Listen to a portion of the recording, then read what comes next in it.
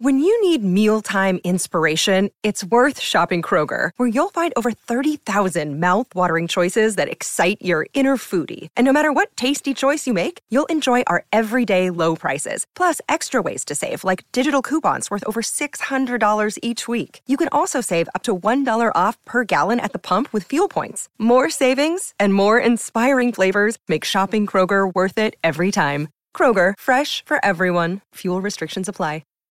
This episode is brought to you by Shopify.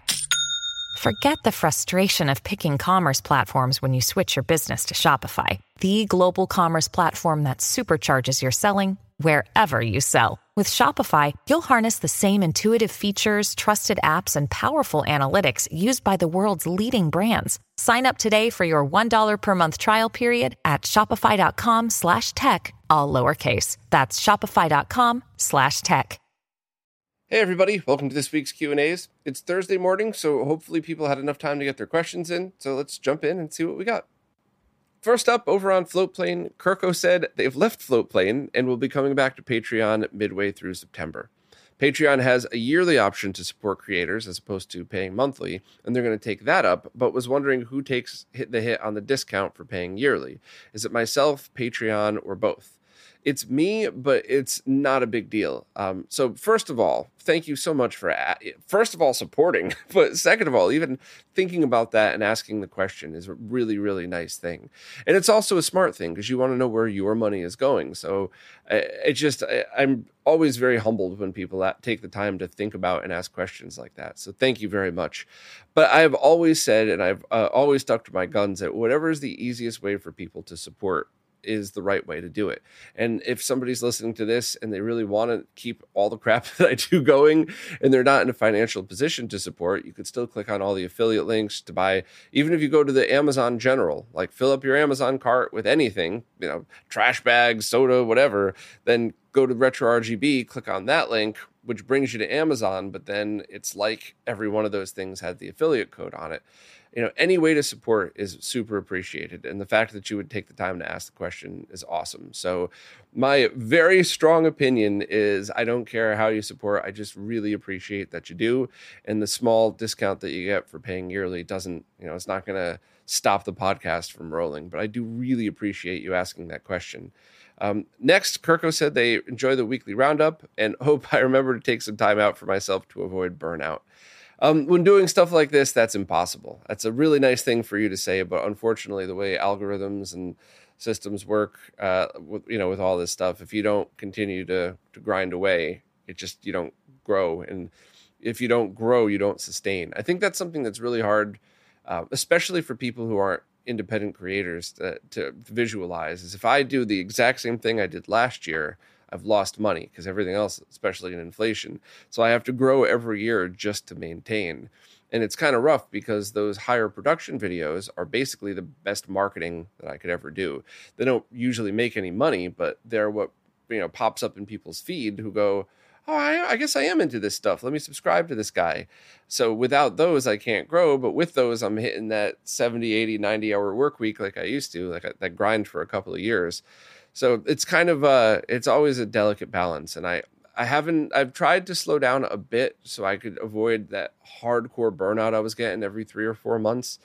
And I just hit it again. I was scrambling to get the Tink 4K video out, then preparing for the expo, then doing that, which I loved the expo. There's nothing negative to say about that.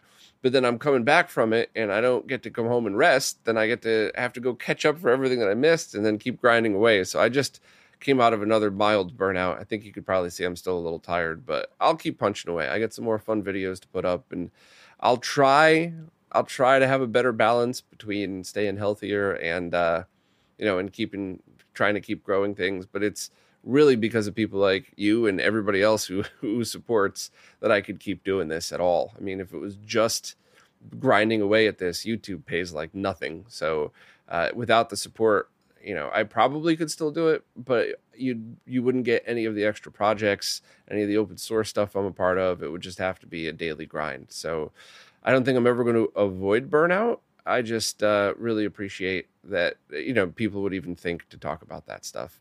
Also, I just noticed that somebody thumbs down that post. I'm going to thumbs up it. That's odd. That was a very good question. Maybe that was a mistake. Oh, yeah, randomly, not at all to what Kirko was saying. If you ever see me thumbs down something in the comments, it's almost always an accident because I generally just ignore stuff that I don't like to see. But so often I'll scroll through and be like, nice, awesome, heart, thumbs up, heart, thumbs up. And a couple of times I've hearted and thumbs down a comment by accident, and I'll scroll back a day later looking to respond to somebody and I'll see it and go, oh, what an idiot. So completely unrelated. If I accidentally thumbs down your comment, it's never on purpose. If I don't like it, I'm just going to ignore it. So anyway, thanks again, Kirko. Next up, Mike wants to know if I knew of any sound bars that are magnetically shielded, or if that's even a thing they could reasonably expect to find. My guess is no, you'll never find one, simply because sound bars were designed to go under flat panel TVs, which didn't need to be magnetically shielded. Now, maybe some speaker company out there used magnetically shielded speakers because that's what they've always used and they didn't think to change them, but I imagine that would have been a very early on thing that got phased out very quickly, because when you're trying to make budget stuff, if your magnetically shielded speaker is $8 and the non-shielded one is $6, then that's going to start to add up over, thousands and thousands of units. So I would say no. But let me continue with your question, see if there's something else I could help with. They've been looking at setting up a new rack after being re-inspired by some of the retro cart setups, and was thinking of having a CRT mounted on a shelf, then having their OLED mounted to the front of the rack in such a way that they could move it to make the CRT available for use, while still being able to make the OLED available to use if they choose. The main issue, other than having the money to make it all happen, is they're not sure how they'd be able to mount speakers appropriately for use with OLED if it's going to move around, and it feels like a soundbar would solve that. They're okay with a bit of quality drop compared to the bookshelf speakers they use, but they don't want to deal with issues with having an unshielded speaker near and moving around the CRT. Just build that as part of the cart. So the heaviest things in something like that are the monitors, the OLED TV, and the speakers and the amp. And the consoles are just a fraction of the weight of all of that. So what if you build the speakers into the bottom shelf of the rack and then just aim them like 1 degree away from you? I know you're not supposed to do that for optimal sound, but you're trying to make the most of this situation. So get yourself some shielded bookshelf speakers, or even some shielded PC speakers. They're not the worst, so you could find those, and often they'll have headphone jacks, so you could use decent headphones if you want to, or you could just go down the rabbit hole of high-end headphone amps, but that's a whole other crazy rabbit hole. But having decent bookshelf speakers, maybe in the middle of the cart, separated as far apart as possible, and then just slightly tweaked, so if you're sitting in front of it, instead of both of them hitting you in the face, maybe they'll skim by your ears to give you a true stereo immersion. You can always wiggle them around for the best placement too, so that might be something to do, even if you have to sacrifice consoles. So if you mount all of this stuff up, the amp, the speakers, the OLED, the CRT, you have it so if you spin the thing around, all you do is spin the speakers around. If you had one empty shelf where then you had to put one console at a time on, that would be infinitely easier than trying to do anything else with amps, speakers, mounting, and all of that. But I would just keep firing away these ideas and keep thinking about it, because eventually it's gonna click for your setup. And definitely keep looking on social media of other people's setups, because that's where you'll get a lot of ideas, or even the opposite ideas. You might see something that makes you smile, like, oh, that's awesome. There's no chance that'll work for me, but and then it'll spark the idea and you'll be able to do it. So good luck, and obviously post pictures when it's done, because I always love seeing those. Next, over on Patreon, Charles Madeir wanted to follow up on the question from a few weeks ago about trying to fix sync issues on an Ikegami HTM 1980R. I had suggested using an Extron RGB interface to just give it a try, and it looks like that worked, at least for the consoles that Charles had tried so far. And I think that's both a really easy and kind of an annoying solution. So it's easy if you have something like an older G-SCART switch with a D-sub style output. You could just simply plug all your consoles into that, turn on the sync stripper, and then use the D-sub output to go to the input of the Extron device, and that's it. You're totally done. And the Extron device might fix it. You might need to toggle the dip switches on the Extron box depending on what consoles that you're using, but that doesn't add any latency at all, so it's not like you're adding lag to the signal. But on the flip side, if you don't have something like that, you might have to make at least one custom cable, SCART to VGA. Charles mentioned that they want to do everything through a VGA switch, so an RGB-S signal through a D-sub connector. That would work as well. You would just have to make sure that you're getting C-Sync on those pins going out. So that would be trouble with PlayStation. You might actually have to switch that to component, which should still work through the Extron box.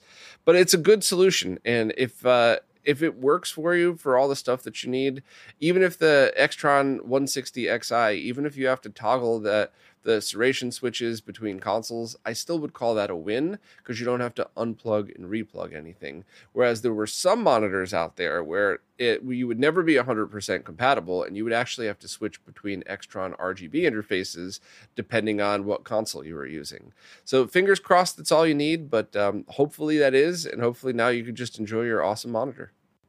Next up, Tony Escobar wanted to follow up on the discussion of what is the analog NT pinout.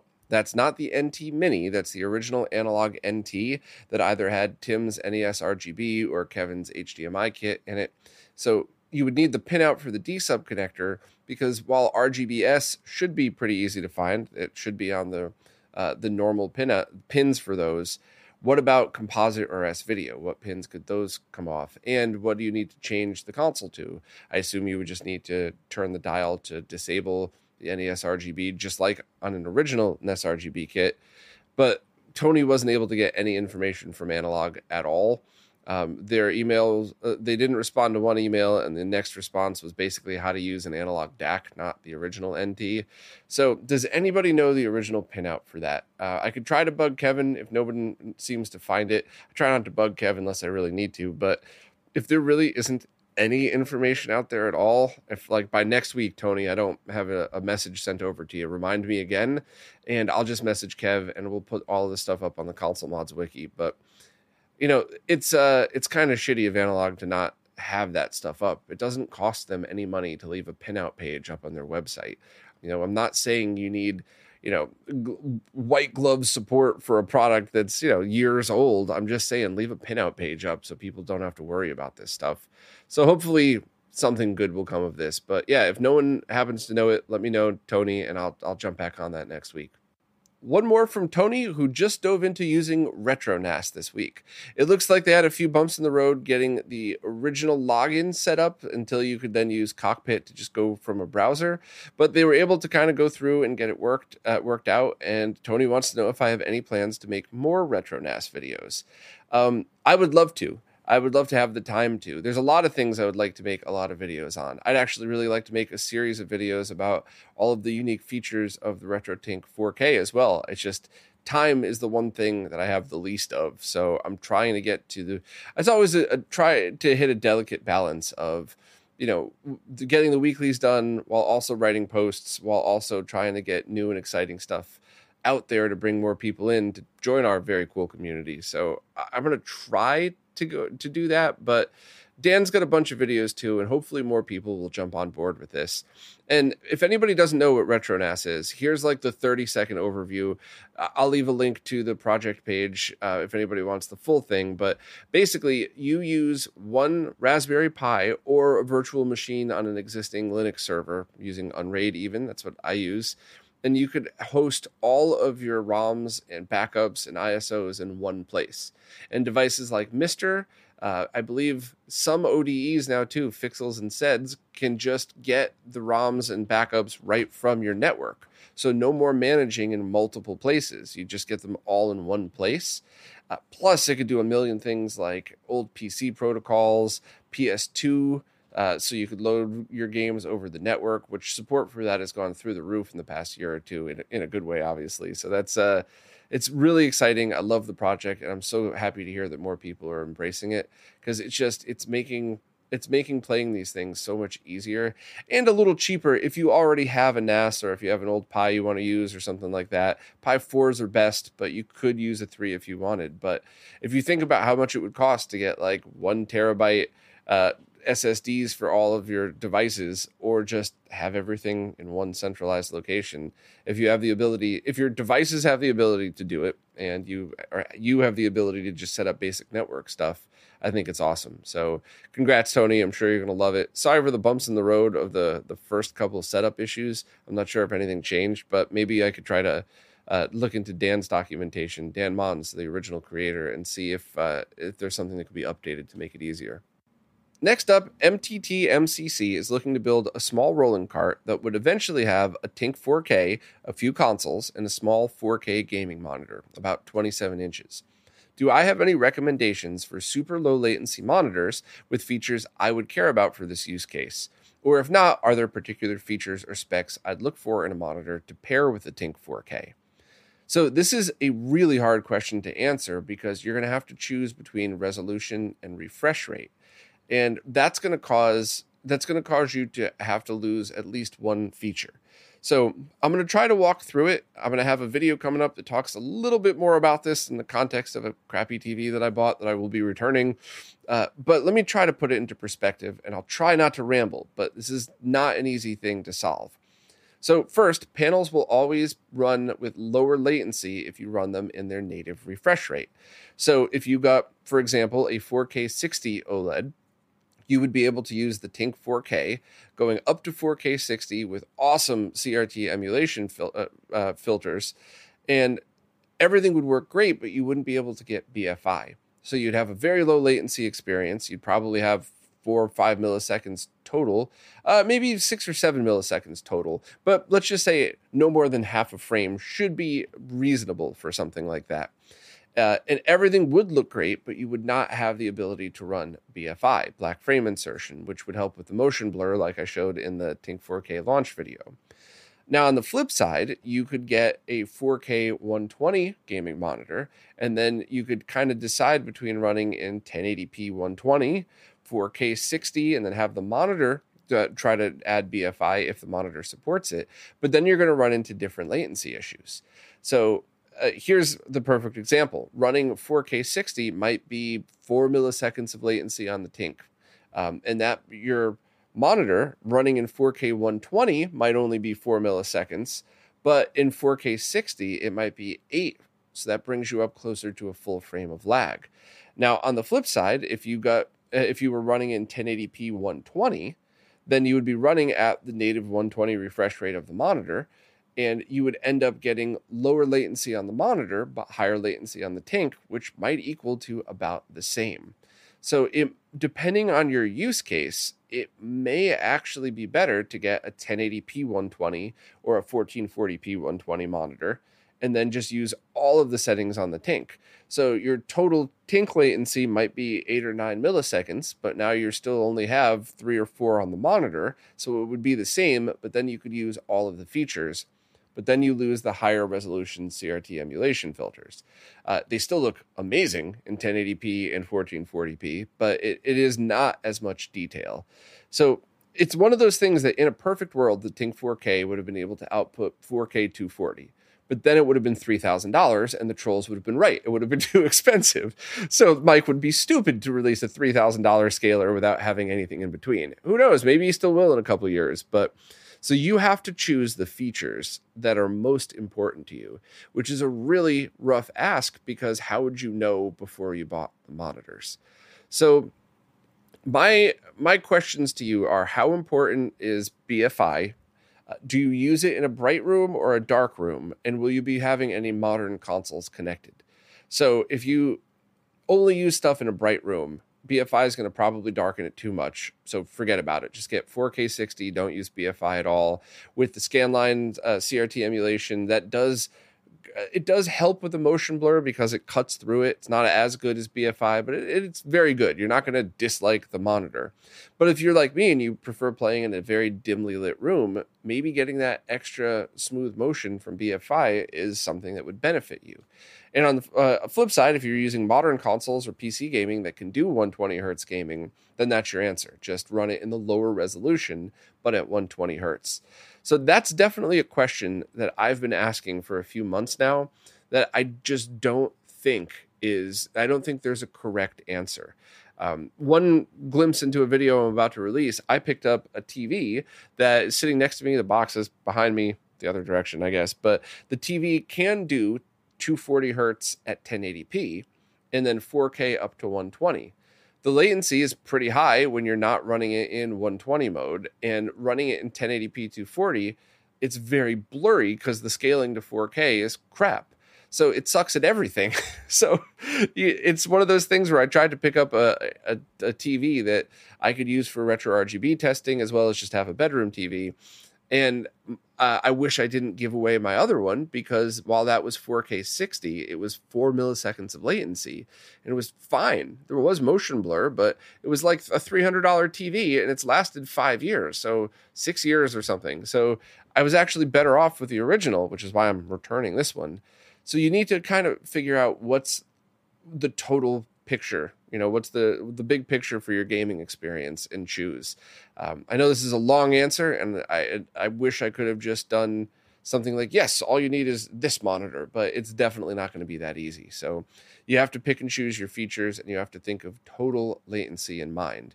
Running it, the native resolution of the panel in 60 hertz is going to be less lag on the Tink, but going to 120 is going to be more lag on the Tink, but less lag on a 120 hertz monitor. So it might actually just all end up being the same. I don't know. You're going to have to kind of look into any of this. But if you start to go down the rabbit hole and you're like, okay, I've narrowed it down, let me know, and maybe I could help with that. But you're going to have to still just figure out which features you'd be willing to skip, because of there's just no perfect monitor and perfect scaler yet. Next up, Oliver Clare was wondering, where is a good place to find working Game Gear motherboards? Just going to pause a little bit longer to wait for the modders listening to finish laughing. Oliver, we're not laughing at you or your question. We're laughing at the Game Gear motherboards and the bad modders out there. First and foremost, the chances of you getting a Game Gear motherboard that's quote-unquote untouched is good, except how bad of condition is it in? Are the capacitors leaking but able to be cleaned? Have they already leaked and destroyed the motherboard? Is it going to be so much work that you're better off just, pulling the chips off of it and tossing it? And on the flip side, if you've bought one that already has had its capacitors replaced, who did it?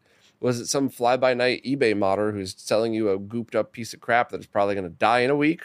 Or did you get it from a good modder who just happens to sell on eBay alongside people who might not be good modders?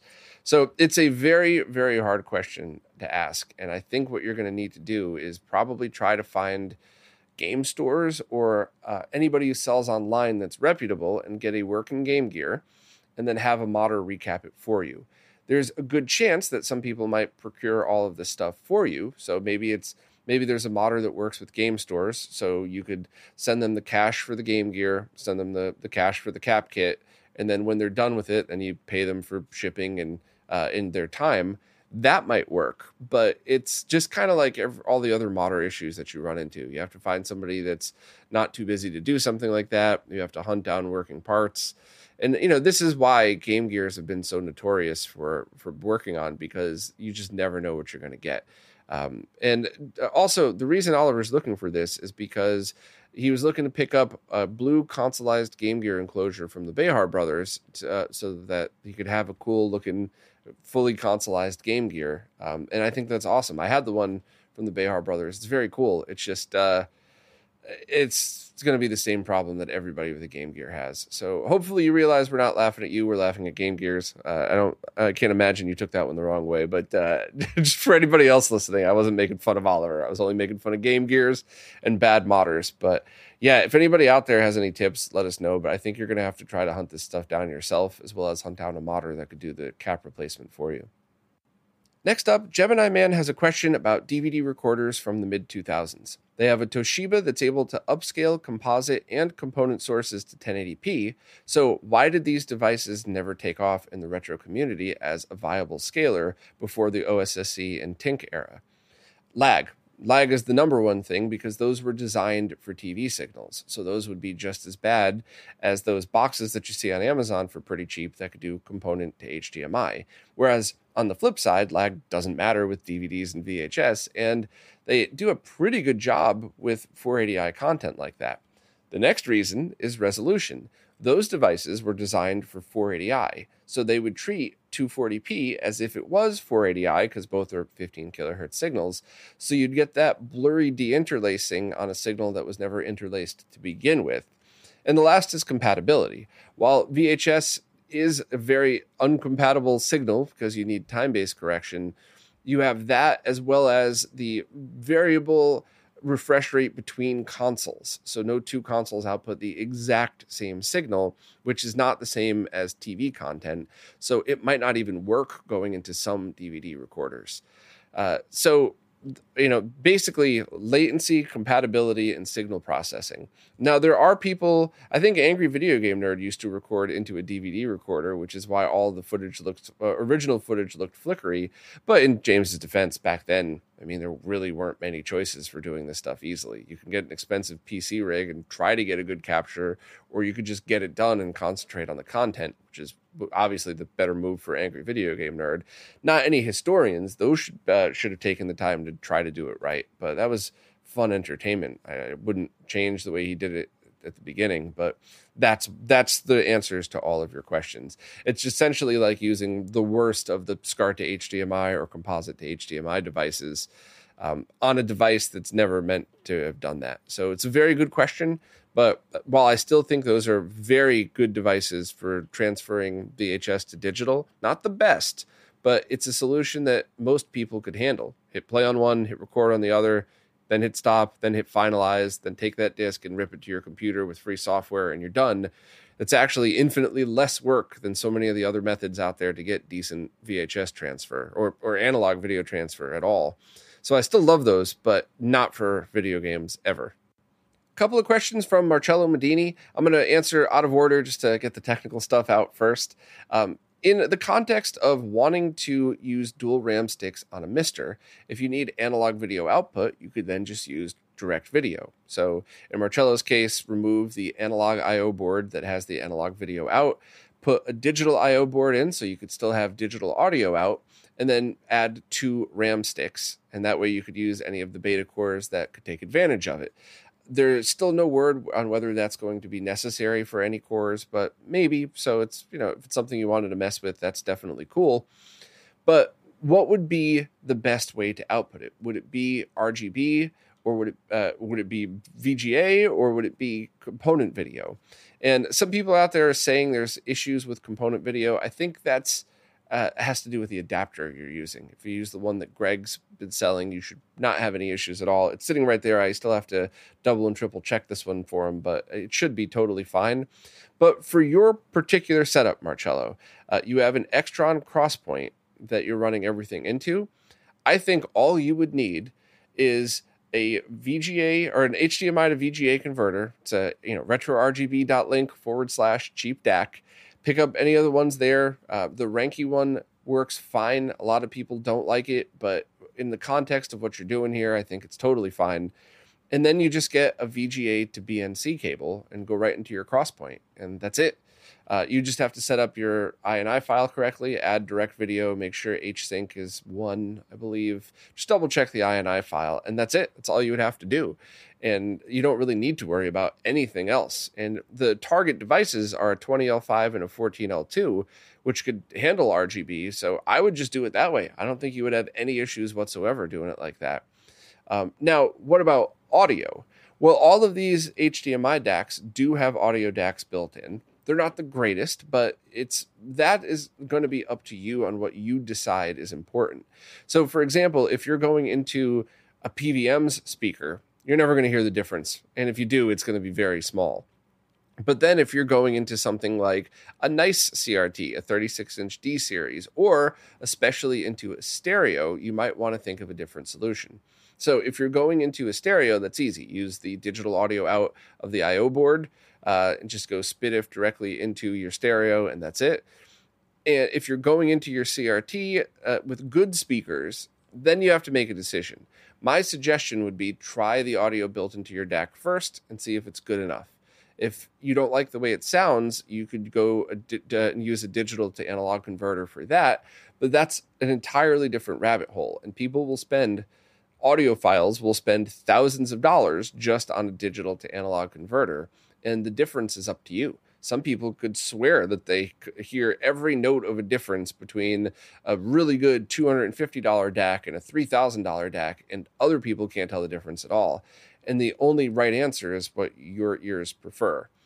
Also, try not to let money influence. It's very easy to walk up to something. It's like wine, right?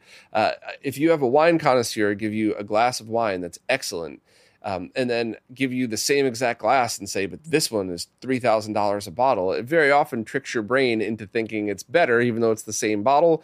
Don't let that happen with audio. Try to fight that urge to do that. But for audio, you're definitely going to have to pick and choose yourself. And the last question, can I explain who the wizard was in Manhattan? So there was a person obviously suffering from mental illness who would plug his cell phone into a megaphone and play the same 3 songs over and over, with the megaphone sitting on top of the do not walk sign on the corner, aimed down my street. And he would play those songs over and over while dancing in the street protesting. And most of the time, people had no idea what he was actually protesting about.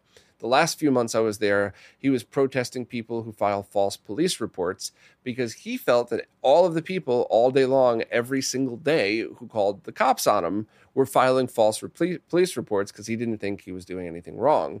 And for me personally, even with 2 ACs running in the summer and all windows closed, I could still hear those 3 songs rattling through my apartment. And in the fall and winter, even with the windows closed without the AC on, I couldn't even record video when he was out there dancing. So that guy pissed me off so much. Not so much of the protesting and dancing, but the music disturbing every single person on that street every day for a couple hours. Now, why was he the wizard? Because he dressed like a wizard. He's very tall. He was like 6'4", and then he had a wizard costume on with a big tall hat. So now you have a over 7 foot tall wizard dancing around, protesting absolutely nothing, playing the same 3 songs over and over. So I always hesitate to talk about that because I don't want people to think that I'm mocking mental illness.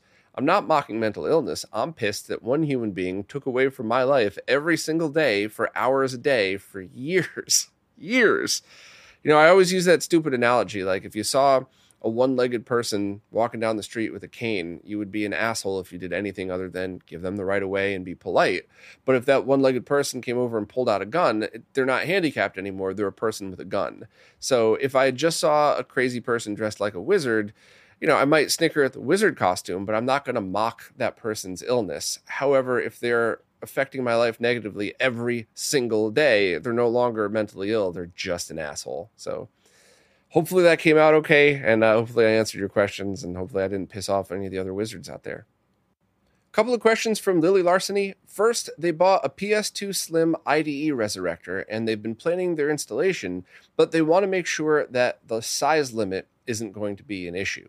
So the size limit originally was 128 gigabytes. However, the new OPL with the fat PS2 could use much larger drives. So is there any reason that the PS2 Slim with IDE re-enabled wouldn't be able to use those drives? I don't think so. I don't know for sure, but there's no technical reason that I could think of at the moment.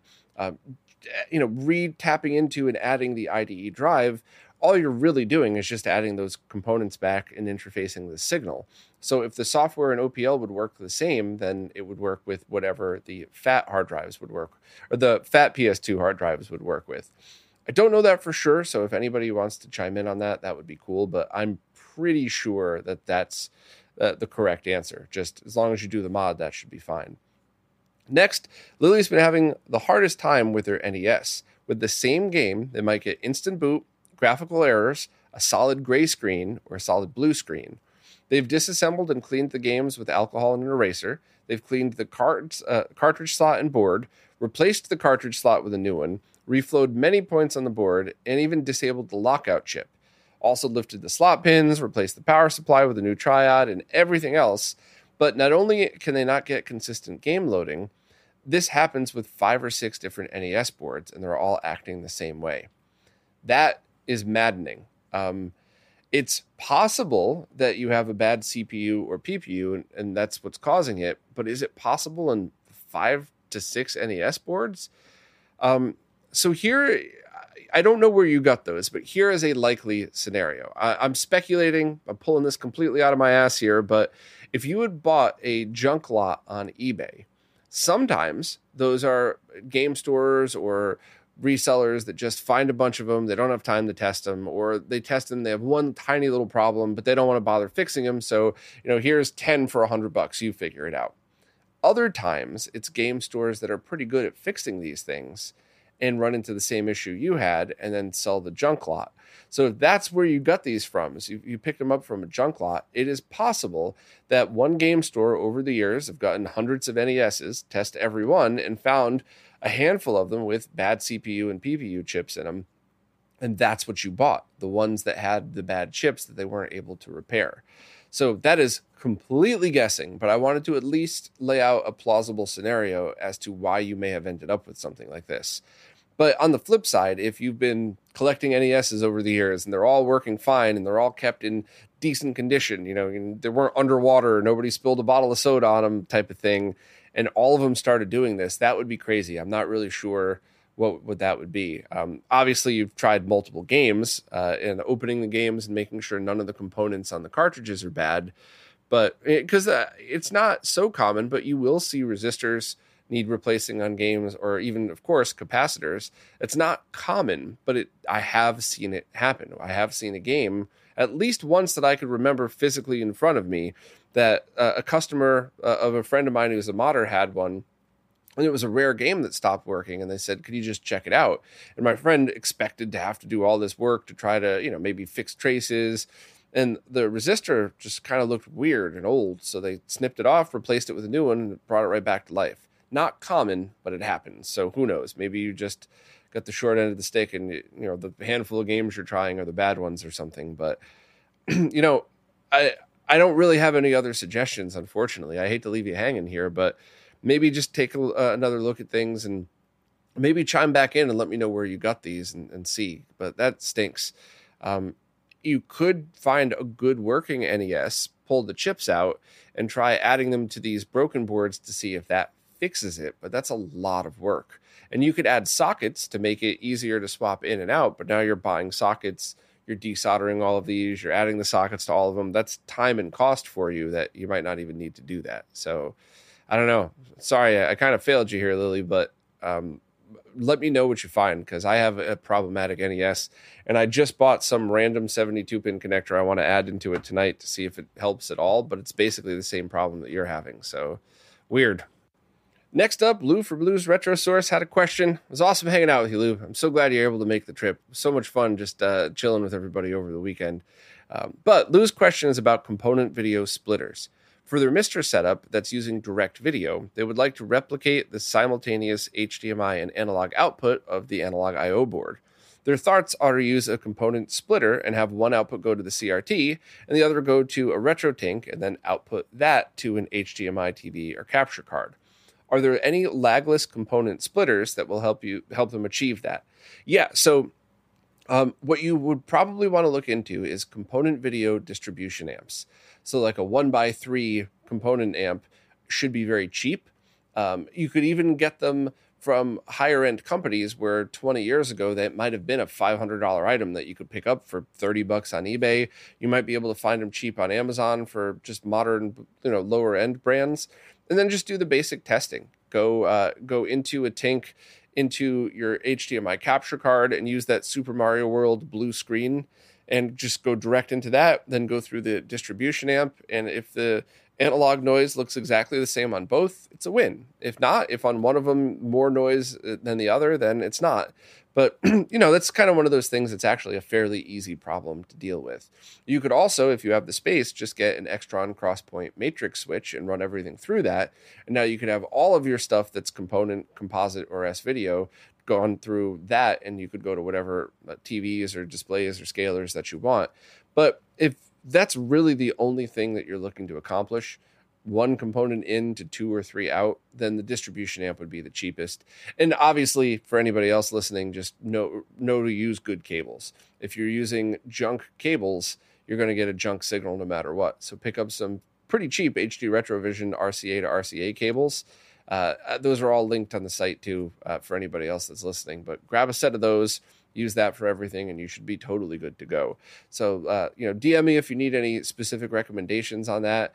I don't have any here. Otherwise, I'd have just sent you one. I have a giant Extron Crosspoint switch, but that's like the size of a PVM. So I'm not sure you'd want that in a New York apartment. Clearly, I know what it's like to try to have a setup in an NYC place. But yeah, hopefully that points you in the right direction, and let me know if you need anything. Next up, GameCube Fan 74 wanted to follow up on the question from last week about trying to find a device that could force aspect ratio. And they said, what about internal digital to digital mods? Those can force aspect ratio any way that you'd like it. And I think that would be a great solution. You just would need to figure out what the total goal would be. So for example, if you already have digital mods in your consoles, give that a try and see if it does what you're looking for. And if it does, then beautiful, problem solved. On the flip side, though, if you're running all analog through a scaler and you're, maybe like a Tink 2X or something, so it doesn't really have aspect controls, where do you want to go from there? Would you be installing this digital mod just to force aspect ratio? And I would say no, don't spend your money there because it's not a feature you were looking for. But on the flip side, what if you had already planned on doing these installs anyway? Yeah, start doing those one at a time until you get your consoles installed and test one of them out first to make sure it does the aspect thing that you're looking for. But that would be a completely good solution that would give you quite a few benefits, true digital scaling and all that other stuff.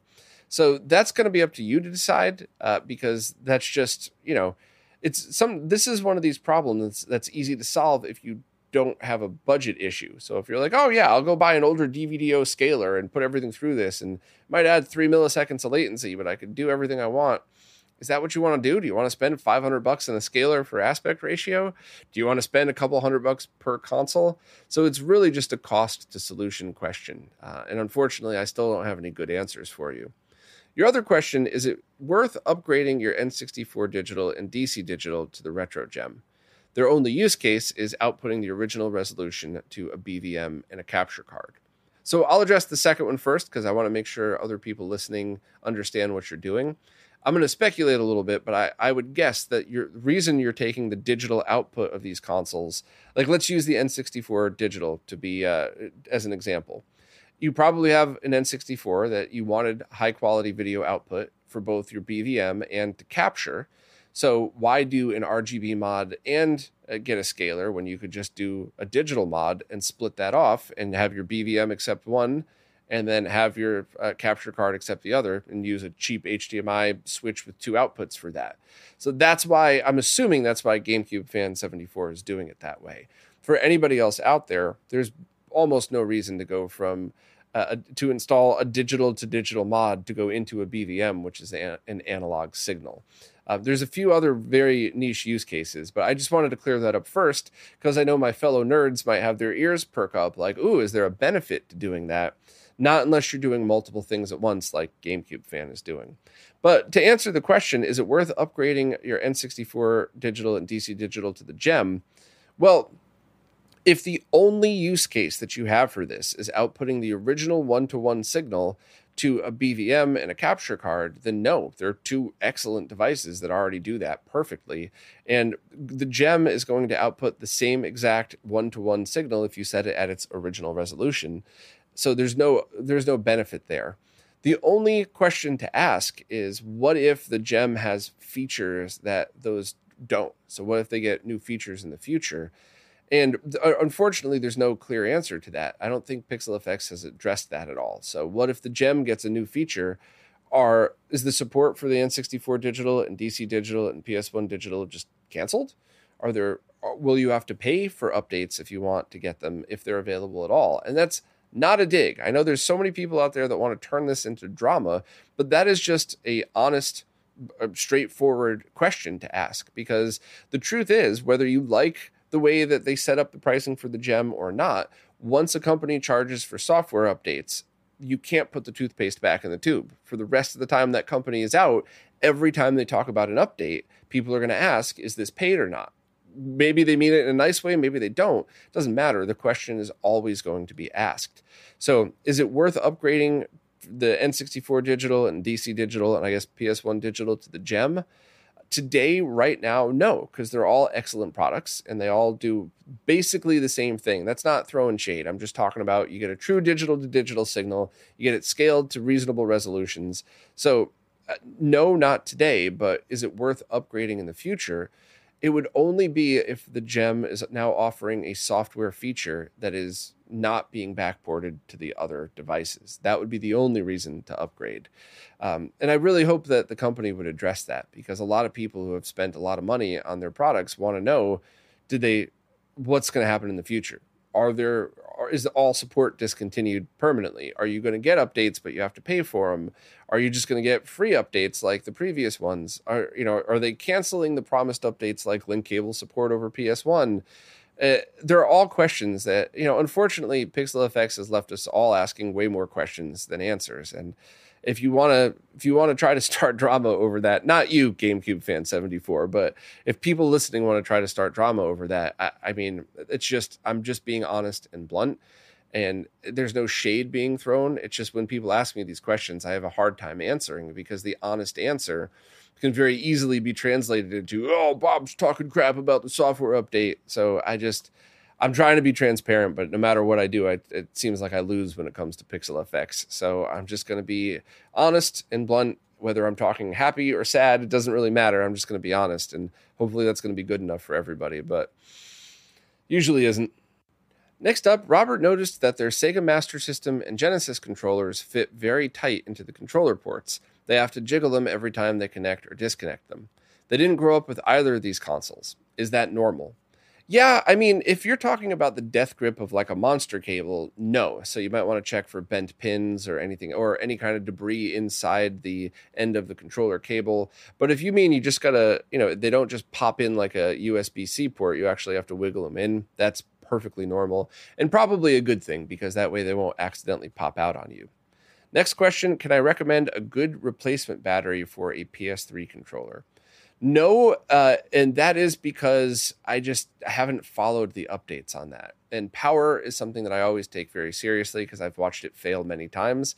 I've also seen plenty of batteries expand, which is scary, because that could pop, explode. Not likely to explode, but I have seen it. A friend of mine actually years ago had a cell phone battery, a cheap knockoff one, quite literally explode next to them right after they had gotten up. They were laying in bed playing with their phone, and they said, I'm going to use the bathroom before I go to bed, put their phone down, took 3 steps away, and the phone exploded.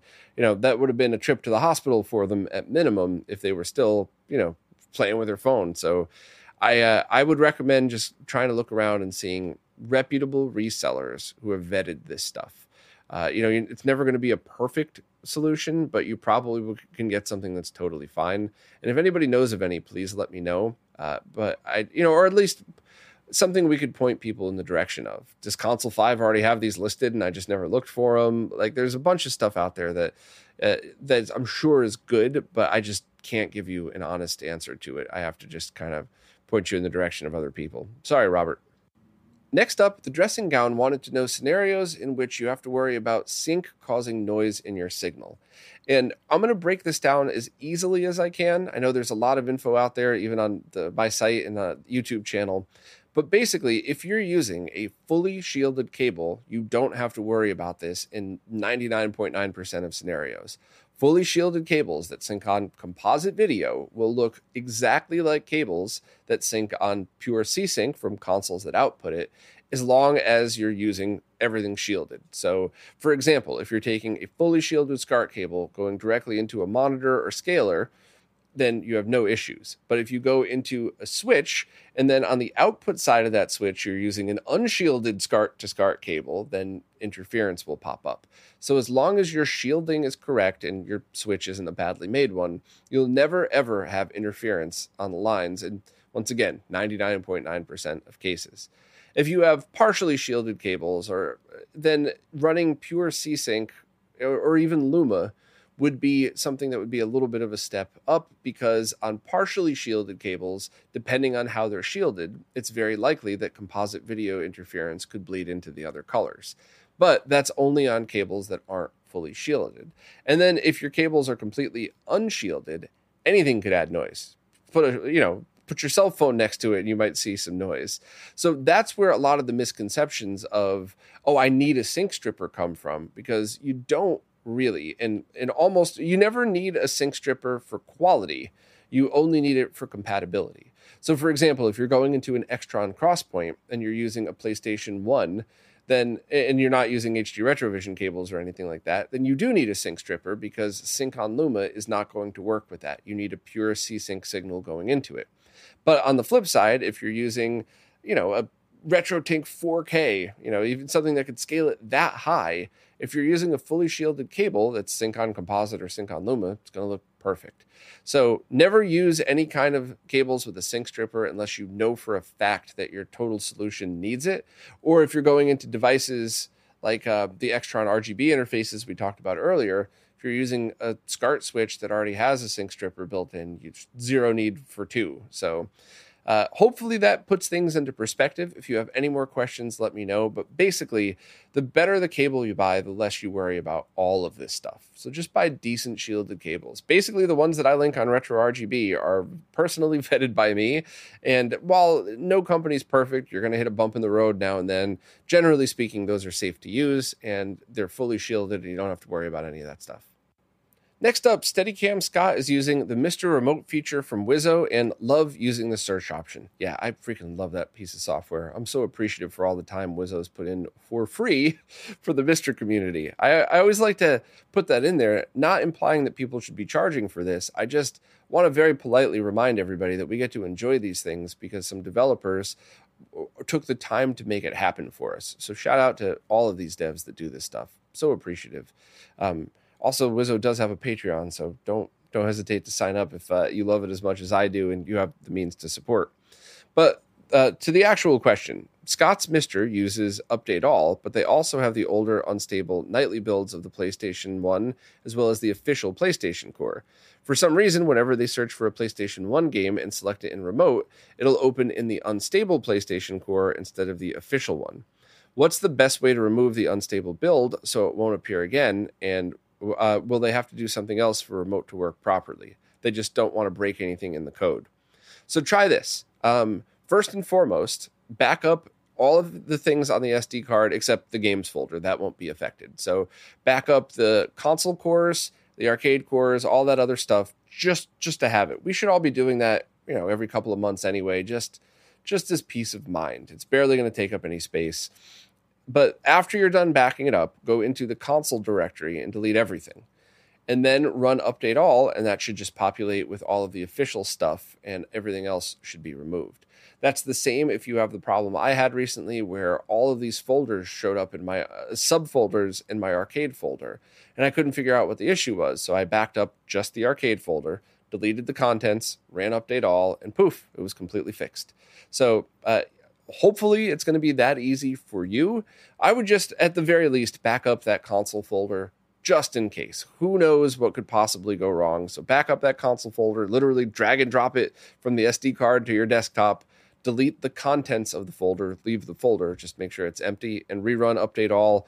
And I like to run Update All twice just in case it hiccups, but that should be all that you have to do. So luckily, that should be a very easy solution for you, but let me know if you have any other issues with it. Next up, Scott Davis just found a new Samsung 27-inch 5K display with a 5120 by 2880 resolution in HDR. It could even rotate on the stand.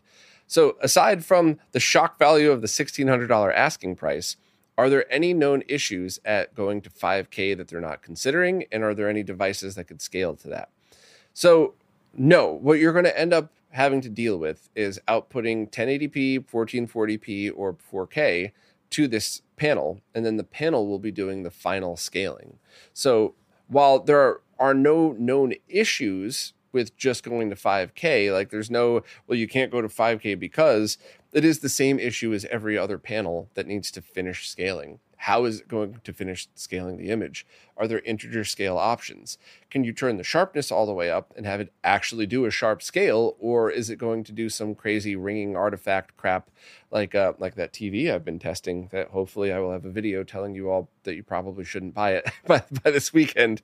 Maybe I won't put the video. Maybe it's going to be too depressing to do that. But anyway, to answer your question, There is no scaler that's going to go to 5K, nothing that I know of this year.